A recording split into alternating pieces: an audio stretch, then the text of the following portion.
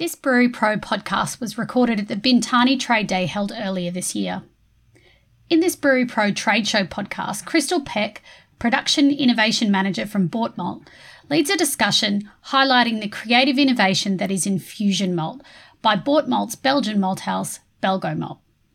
Crystal has a background in molecular biology, worked in a lab for many years, was a secondary school biology teacher, a brewer biologist and head brewer before joining Bort Malt. This interesting background is evident in her work developing infusion malts.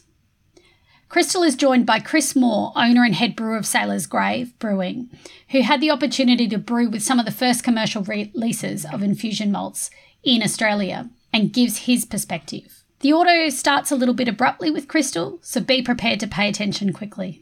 Infusion Malt is set to add another tool to the toolkit for brewers, and we hope that you find this presentation as insightful as we did.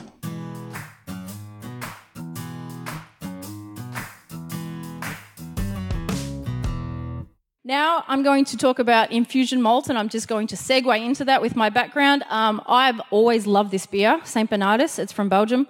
I live in Belgium now, which is handy. I can drive to West Flanders and buy this beer. Every year they release this Christmas beer, but it's so fantastic. They add the spices into the brewing process just to create this beautiful Christmas ale. Actually, Belgian Christmas ales are a wonderful style. Anyone who hasn't tried them, I recommend. Then I was head brewer in a Berliner Weisse focused brewery in Berlin. And I started brewing my own creative beers. I started with my winter beers, but then I started doing different seasonal Berliner Weisses. I used all the ingredients I could find just to create complex and nuanced beers. So when I moved to Belgium for this role in innovation, as a brewer, as a creative brewer, I started looking at the malting process with a new set of eyeballs, actually. And I started thinking, imagine if I'm adding these raw ingredients into the malting process rather than the brewing process. Would that work? Like, what would be the outcome?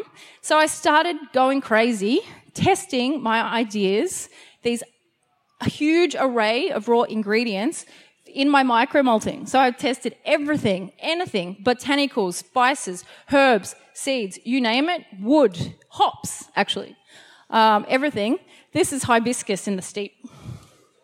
And what I found after these secret tests, I didn't want to tell anyone what I was trying because I know the malting, well, my colleagues in Antwerp are pretty old school. Belgians are pretty traditional. And I knew that they would laugh at me when I told them I was putting lavender into the steep water. So I kind of kept it all to myself until I actually had a bit of knowledge to share. But then it exploded. It worked very well, this process, and I started creating this whole new range of like these niche, nuanced malt varieties, which we now refer to as infusion malts. This was the first commercial release, the winter spice, and it's a very short video, but I like to play it because it shows how I used to do it, very manual. I think there's music that you'll have to tolerate. So I'm taking the barley here to our 100 kilogram pilot malting installation, and then I filled all of these spices into bags initially, and I threw them into the steep water. Orange peels, cinnamon, star anise, and that was our launch. And I brewed a beer with a local brewery in Belgium, in Brussels, with that one. They brewed their Christmas beer, and it was fantastic. Brussels Beer Project, actually. And these guys have an open mind, and they're a bit hungry for innovations as well, which is nice because that can be difficult to find in Belgium. And from there, it went on. I made the lavender orange infusion. That was the second commercial release.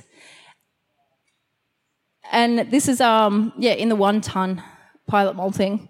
So the brewers in the Netherlands actually are very, very excited by this innovation because the Dutch brewers are very, very progressive. So it's really nice. There's a bunch of Dutch brewers who just jumped on this innovation. I put this photo in because I knew there'd be some beer geeks in here, and there absolutely are. This Sage and Thyme infusion was my next commercial release, and it was basically It came from my background brewing Berliner Weisse. That is a beautiful photo of a pellicle. Some pellicle porn for you all. I brewed a Berliner Weisse once with sage and thyme, and it was the most beautiful beer I ever made in my life. So I wanted to reproduce that in the malt form. I actually did brew a Berliner Weisse with this malt that's here today. I think some of you have tried it. I didn't use Brettanomyces, though, in that one. That's that. So, now, what is the result in the brewing process? That is the question. So you go to this great length to use these raw ingredients into the malting process, and the number one question I get from brewers, which is totally fair enough, is why would the brewer do this? Why would they use this malt, expensive malt, to produce these beers when they could just use these raw ingredients into the hot side, into the whirlpool, into the lager tank, etc.? And the answer is pretty straightforward, actually. And it is that the results are completely different. So with these aroma and flavour compounds being embedded into the endosperm of the barley, what we see is a more robust inherent flavouring, which is entangled into a complex malt matrix. So the feedback I've had and my experience is that brewers are able to layer their recipes with these malts. So I call it the layering effect. It's very multifaceted, multi-dimensioned beers. And on top of that, we have also started to identify many novel aromas and flavours in finished beers. Fascinating, I'll come back to that. And also that flavour and aroma compounds derived from these raw ingredients in the malting process are expressed totally different to those in the brew side of things. So there's a different result, there's more complexity, and it's indicative of transformation products. So we believe actually that it runs a lot deeper. This is just a nice quote that a brewer in Vietnam, Ho Chi Minh, sent to me, and I asked him if I could put it here because it's very articulate. A more rounded layered effect compared to Whirlpool Secondary with none of the astringencies from tea, which is totally my experience. So, of course, I wanted to put a bit of data behind this. I'm a biologist, so I teamed up with some very renowned scientists at KU Leuven University. Actually, the Hop Talk before also had these same researchers looking at the thiol studies. So I teamed up with that lab, and we decided to do a lot of analytical fingerprinting of the volatile compositions of these malt varieties.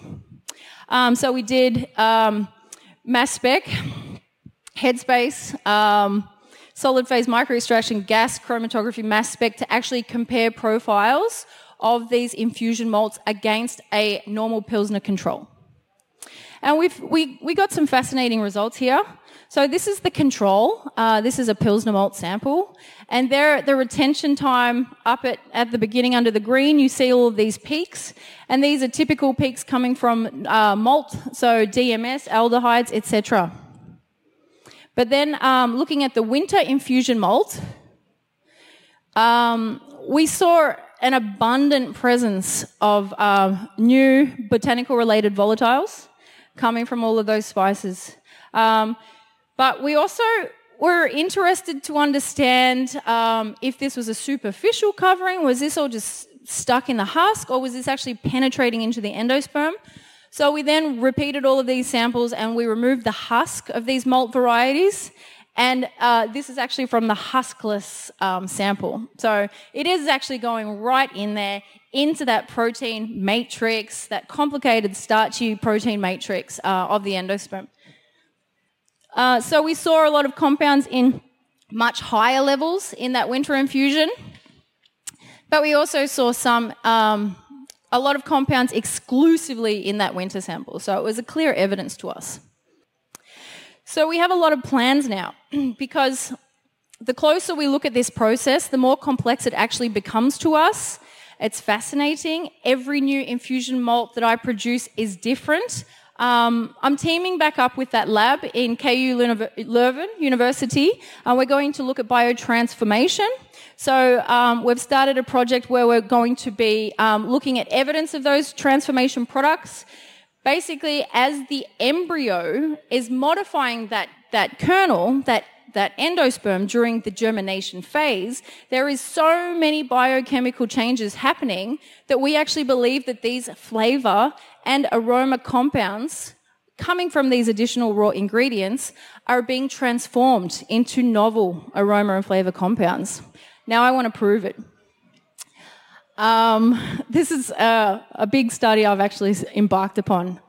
But further to that, we even believe that these infusion malts are affecting shelf life of beers. We have seen a much longer shelf life on a lot of these beers, and our customers have also reported this as well. We believe that these raw ingredients are contributing an antioxidant effects largely, so our further studies will also look at these aspects of the infusion malt. We're going to be looking at aldehydes as markers. So, the latest release was the gingerbread cookie infusion malt. If you haven't come and smelled the malt at our stand, please do. I'm absolutely delighted that my mates at Sailor's Grave committed to being the guinea pigs of Australia with this malt. So I shipped them over at great difficulties. Bloody Australian customs, oh my God. A couple of bags of this infusion malt for them to brew with. So I'm going to pass over to Chris, and he's going to talk about it from a local brewer's perspective. Thanks, Crystal. Great presentation.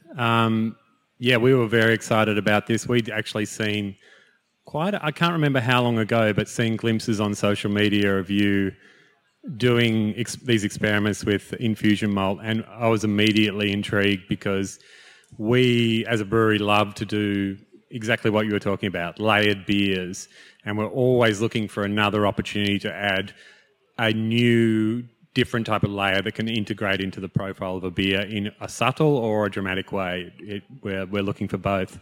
So, was really excited to work with this, and we had quite a chat through it, and when Crystal kind of explained the process as she's done now, I was really curious to see how the ferment would progress, particularly from the whole brew and through the ferment would progress, because my main, not fear, but caution was that this was exactly what you said you had to test to make sure it wasn't, that this was a kind of a surface thing, and I was concerned that it would be volatile, the impact would be gone through ferment and into package, but the journey was actually really quite the opposite of that. I mean, when these malt bags arrived in the brewery, you could immediately smell the amazingly intense aromas coming off the malt.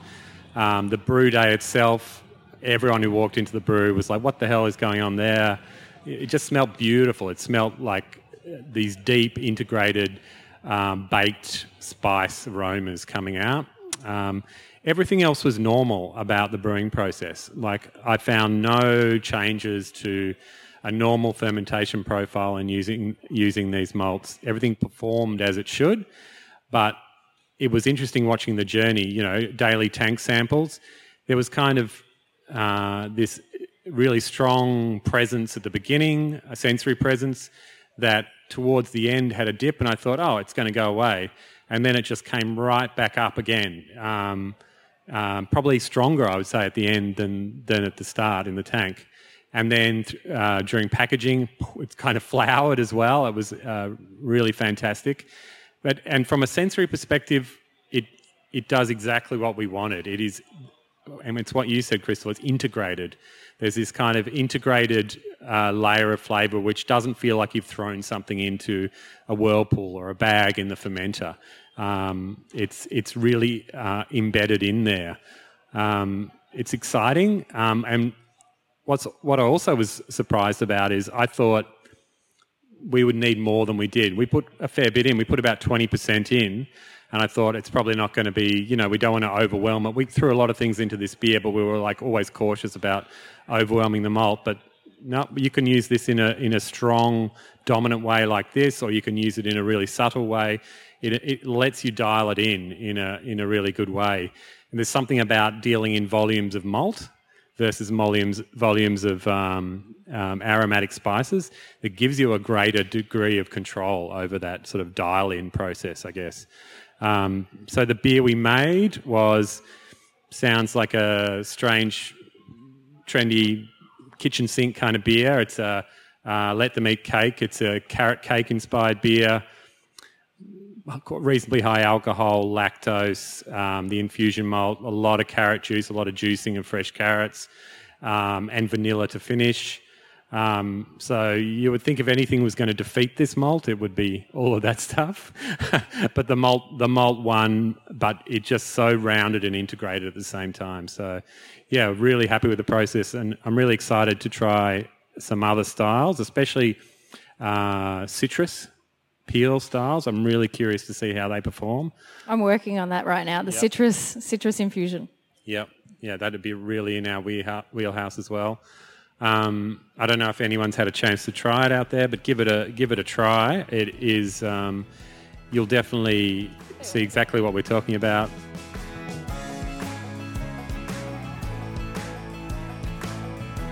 Thank you to everyone at home, at work, and on the go for listening to this Brew Pro podcast. If you enjoyed this content, we would appreciate it if you could rate and review the podcast in your app of choice. This helps listeners in the brewing industry find the show organically. If you have any questions, comments, or episode ideas, or just want to get involved, head to our website, brewsnews.com.au. We love hearing from you all.